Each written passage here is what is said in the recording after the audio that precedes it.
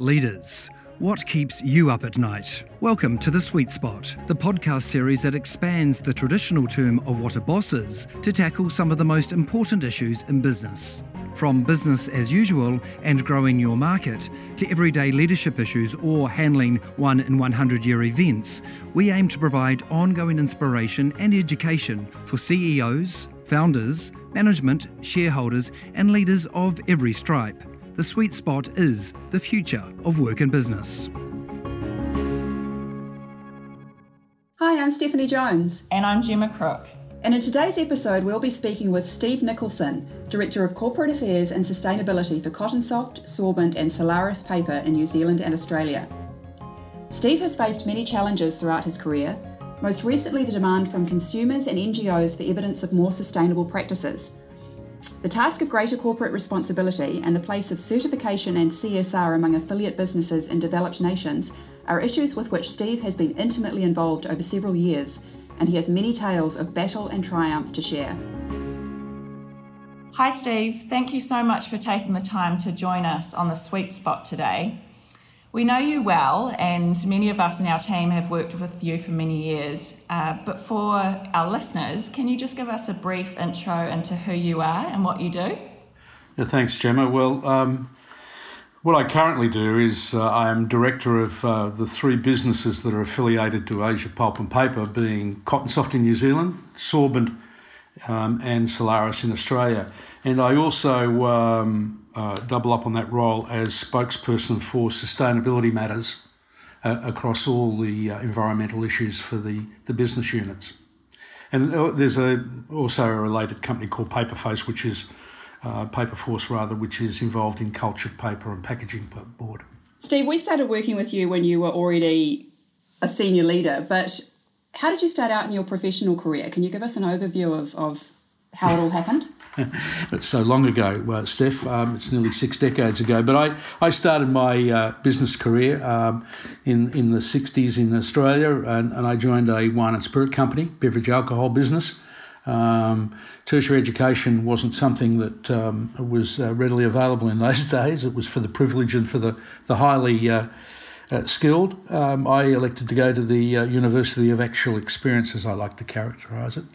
I spent 40 years in the beverage alcohol business in Australia, working across Australia, New Zealand, the Pacific, Hong Kong, the UK, New York and Indochina and Bangkok. And then I decided that I'd try and retire in New Zealand in 2000. That was short-lived. I didn't quite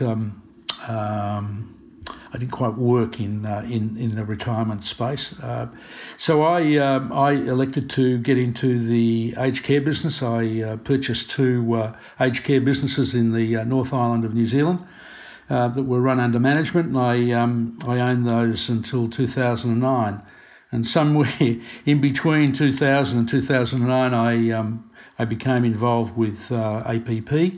I was asked to come on board as a consultant for their Australian business. They were looking for someone who wanted to develop a template, a business footprint in Australia and New Zealand. Them being an Asian company, they didn't quite know where to start. And I've been there ever since.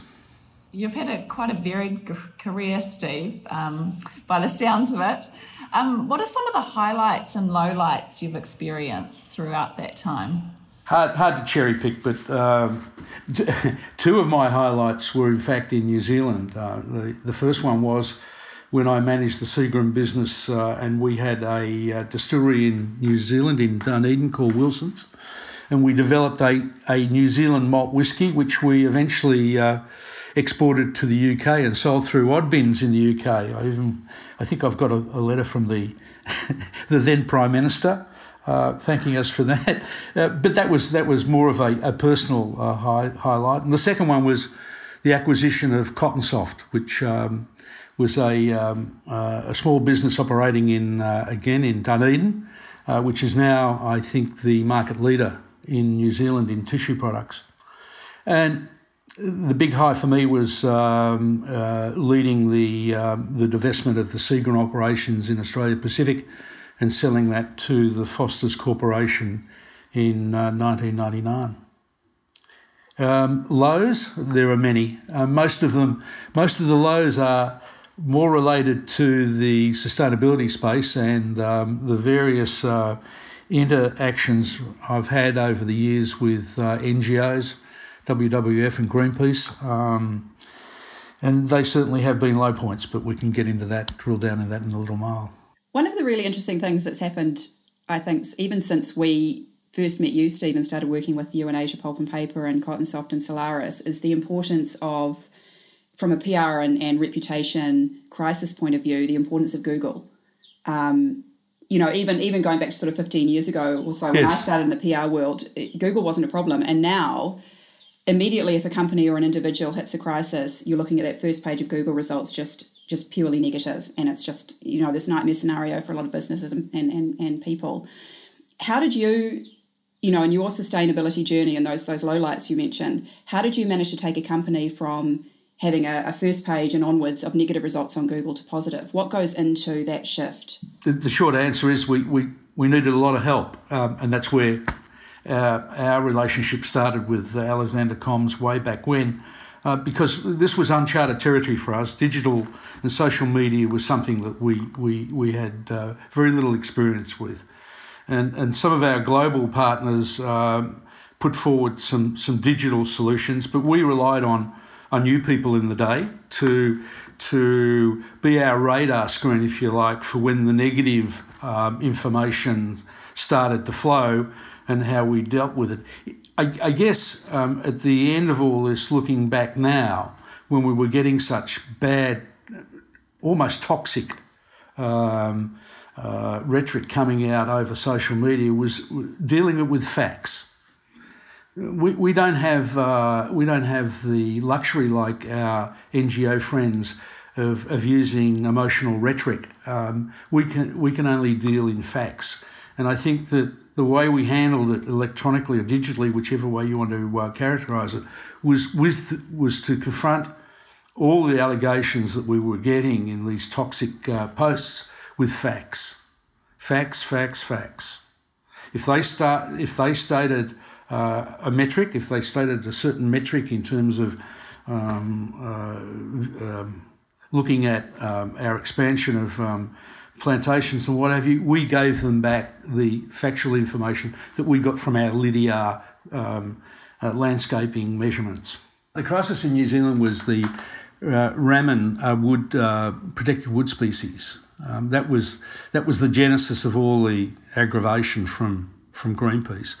In Australia, it was totally different. It was many things. The trapping of a Sumatran tiger by the villagers that all of a sudden became our fault because it was in one of our concessions. So it all depends which one you want to pick out as being most demonstrable of how these things start.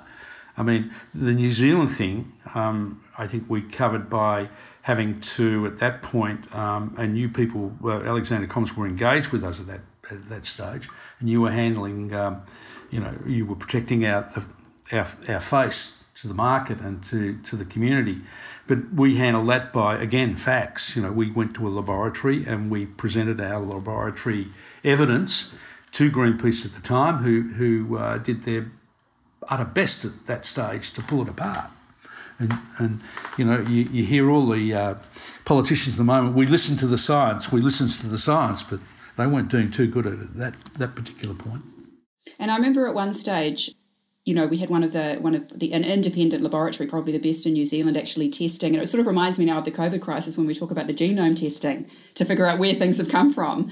We actually had to do a very similar thing with toilet paper, of all things, to say that every fibre in this toilet paper is legitimate. It's come from, approved legal plantations and not from some of the illegal sources that the NGOs had suggested.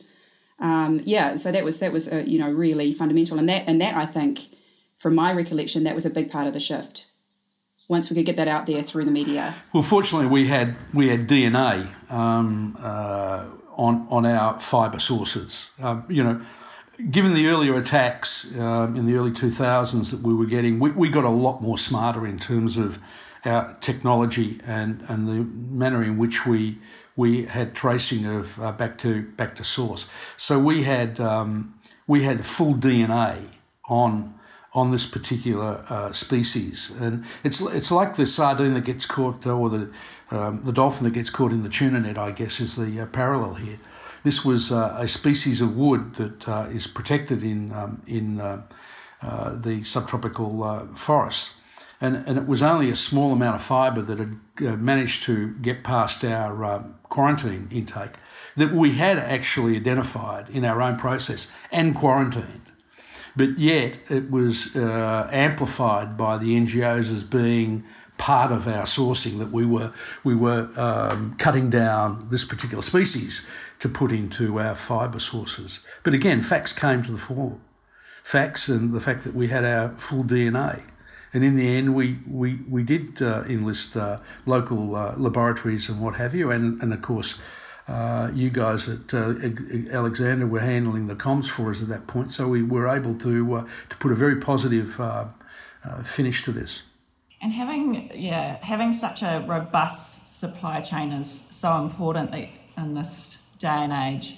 I think you've got the technology with your products now that you can look at a barcode and basically trace back exactly where that product has come from in terms of which plantation it's actually originated from. So it's pretty sophisticated now. It's very sophisticated now. I just wanted to go back to the NGOs, and a lot of companies may have experienced this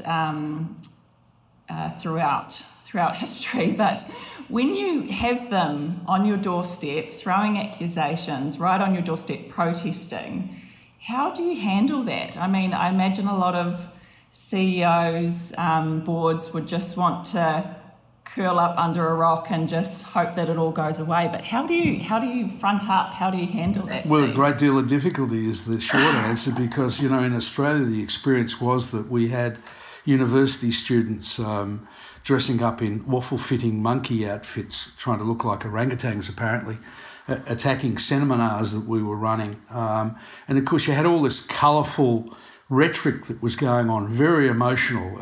Everything that was associated with our company had a photo of an orangutan or a Sumatran tiger.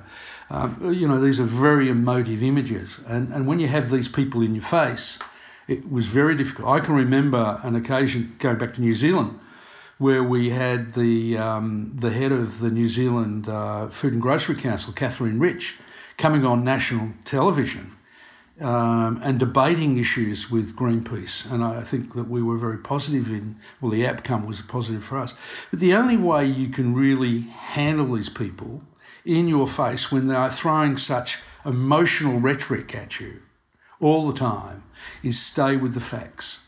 Keep feeding back the facts. If they put an allegation in, then you pull the allegation apart with facts. It's the only way you can deal with it, because we're the suits. The perception in the public domain is we are the suits. We're always characterised as the evil actor on the stage, and they're the people saving the planet. And they're the roles that they play. So we can't change roles. You can't change roles on who we are. So you have to stick very, very closely to your guns in terms of feeding it any allegation with facts. And we were seeing, Gemma and I were just talking before we started about this sort of new era of energy, I suppose, with some of the NGOs. The Green Party did very well in the election on Saturday in New Zealand, the general election. So there's sort of this sense of, and the climate crisis remains as urgent as ever. So there's a sense, I think, of kind of renewed sort of force behind them. And I wondered, it's something, NGOs have a lot to contribute at times, and it's something you want to find ways to work productively with them. So how do you now engage with them as interest groups? Well, the relationships have shifted considerably. I mean, the scenarios that have been previously painted by me in terms of New Zealand, in the end, I actually met with the key Greenpeace people only up until about 2 years ago. So our dialogue is a lot straighter these days and a lot more coherent. The unfortunate thing is, one must always remember that NGOs are campaign organisations. They live by campaigns, and regardless of what we do in terms of our own efforts and initiatives for protecting the environment and adhering to very clean sustainability supply chain practices, they will always find something to attack you on, because they need to have that as campaign material. I mean, I think we're going to enter that phase again with Greenpeace, who have had relatively good relationships with over these past 4 years. But, something happens. I don't know whether it's in the NGO hierarchy that they all of a sudden just determine that they need to attack you again. Whether it's a cyclical thing, I don't know. But it will always go on. We understand their role, that they see themselves as protectors of the planet, and that's good. We understand the whole ethos of it. But there's always middle ground. What more can we say in our business that we only produce virgin fibre from plantation fibre, that we do not cut down trees, we do not destroy peatlands. We continue to have to repeat that, and that I can't see that changing. And now we have this heavy cloud over us of climate change effects, and I think in New Zealand with the Green Party, I saw their gains in the election on the weekend. I think that's going to be something that we're going to have to be vigilant on, because everyone keeps joining the dots of climate change and sustainability practices, and that's not quite fair. And sort of just moving away from the NGOs and just the general landscape of issues and crisis, when dealing with an issue or crisis and, have decisions to make on the fly, do you think with your head or think with your gut, or is it a bit of both, or does it depend on the situation it's a you're cocktail, in? Gemma, it's a cocktail of experience and common sense and staying calm. You just can't be reactive. You've got to have the right risk mitigation plans fomented somewhere in your head to deal with it. The difficulty is that they're volatile. They're always shifting the targets. Always shifting the goalposts, and it's very, very hard. But again, let me just go back to fact. It's got to be, everything you do has to be fact-based. I mean, in our situation, we're lucky because we have now reached a stage in terms of our technology and our abilities where we can counter most accusations. The ones we can't deal with is the in-your-face, on-the-spot, emotional rhetoric that they'll throw up one day. Some of it you just have to learn to let it slide. Otherwise, you'll spend every living day, trying to analyse and address their allegations. Do you ever take it personally, or are you able to sort of take a step back? Never. No. That's one of the sweet spots of being in business for so long. To me, it's just de rigueur for the day. Some of them have gone close to putting a thorn in my side. Some of them more out there allegations, but no, you never take it personally. And I think evidence of this was the moment that I flew over to Christchurch to meet up with a guy called Nathan Argent, who was the perpetrator of the very vicious attacks on us in New Zealand. And we sat down and had a cup of green tea. I don't drink green tea, but he did. Together in Christchurch, and said, well, that was then. This is now. Where do we go from here? But and that was a very nice feeling to have. But again, the goalposts change. He left. The campaign machinery came back on board, and here we go again. So back in the saddle. One of the things we're trying to do with this podcast is really encourage leaders, and particularly I think newer leaders in business, to examine their businesses, look ahead, identify where the landmines are and see where the business is vulnerable and be prepared. Yep. Were you ever thinking back 2 or 3 or 4 decades to when you were a younger leader? No. Was it something you thought about, ever being prepared for a crisis or what could befall you? And, you know, I worked in Asia for 8 years. I worked in some pretty exotic markets. Nothing ever in that first 40 years of my experience led me to think about the things that would happen. I mean, in 2005 we had the Wake Up Woolworths campaign, where we had just won the tender for the whole of the Woolworths tissue segment, huge business, and we had a very militant union, the CFMEU, join with Greenpeace to create the Wake Up Woolworths campaign. That cost us our entire Australian business. You know, nothing would prepare you for how you manage with that, and we had to manage it. We had to oversticker 2.5 million products across 800 Woolworths stores in a 6-month period, and then we lost the business. We virtually lost our entire Australian holdings. Nothing ever prepares you for that sort of event. But what you have to do is to have good risk mitigation processes in your head that you can then articulate and share with your resources. We were very unfortunate that at the time of the Wake Up Woolworths campaign, that we were a team of 2 people. There were only 2 people behind the business in Australia, and we were up against some very, very big industrial competitors and a very powerful and very, very militant union. Nothing prepares you for that. But you've just got to stand your ground and just, again, deal with the facts. Don't deal with the emotion.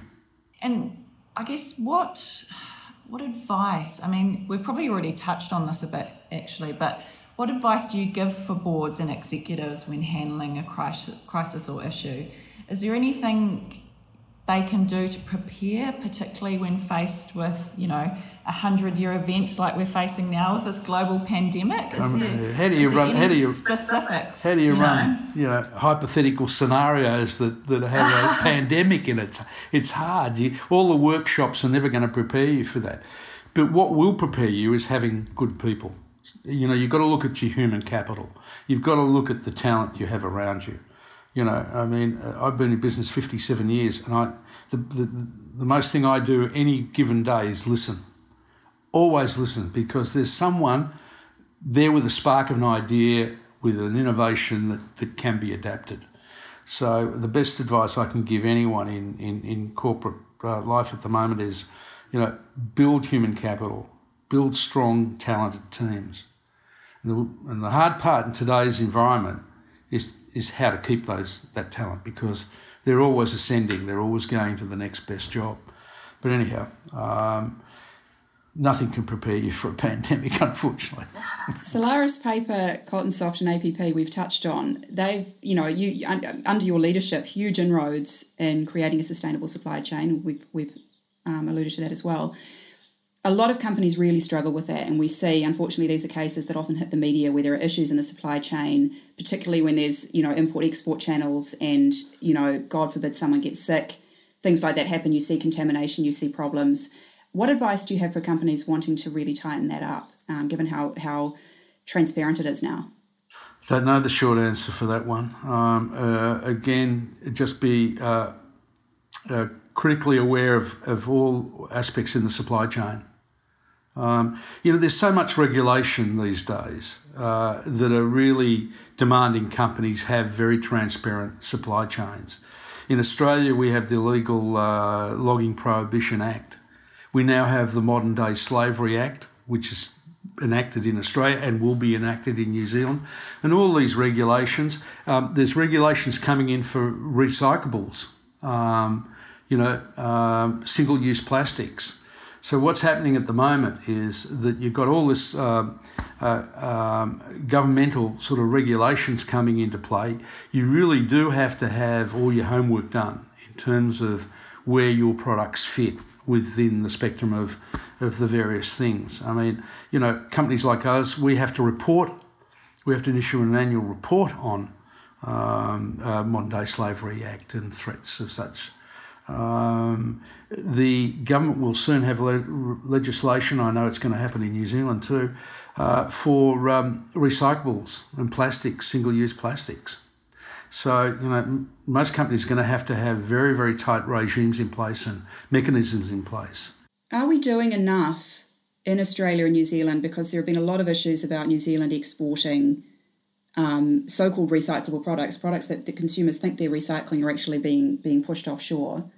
China in the last 12 months has refused to take a lot of what they had been accepting.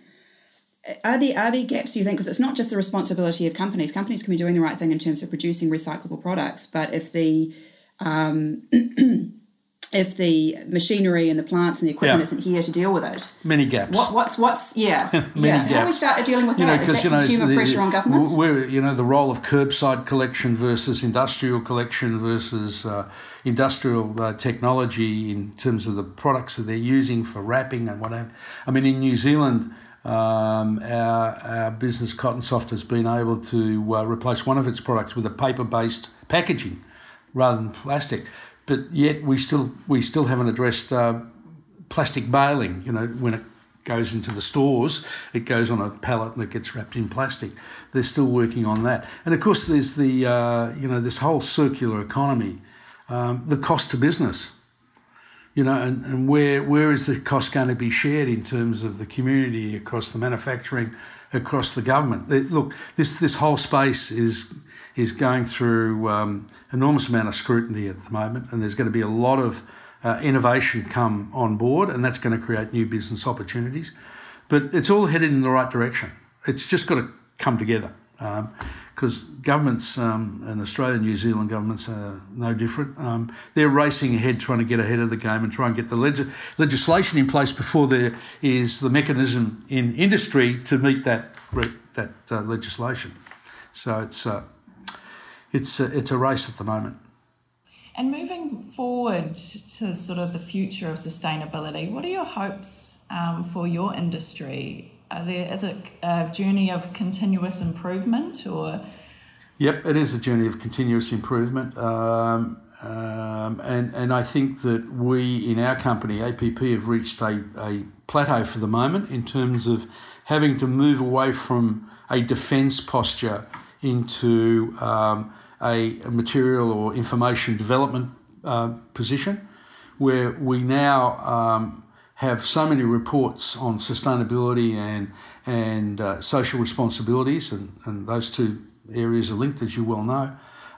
So it's continuous refinement of those processes and getting better in terms of transparency, and trying to get a little bit more proactive in terms of what the communities want to hear. Well, thank you so much for joining us today, Steve. Pleasure. If our listeners want to connect with you or follow the journey of your businesses, is there anywhere they can be directed to? Yeah, well, I'm contactable on LinkedIn. They can contact me through LinkedIn, or they can contact me on my private email, snicholson47@bigpond.com. Well, thanks for your time, Steve. Pleasure. Thank you, Steve. We hope you enjoyed today's conversation. Please like, review, or share the podcast with your friends and colleagues. If you'd like to follow us, you can find us on Instagram, Facebook, and LinkedIn under Alexander PR, or follow the links in the show notes below. Until next time, thank you for listening.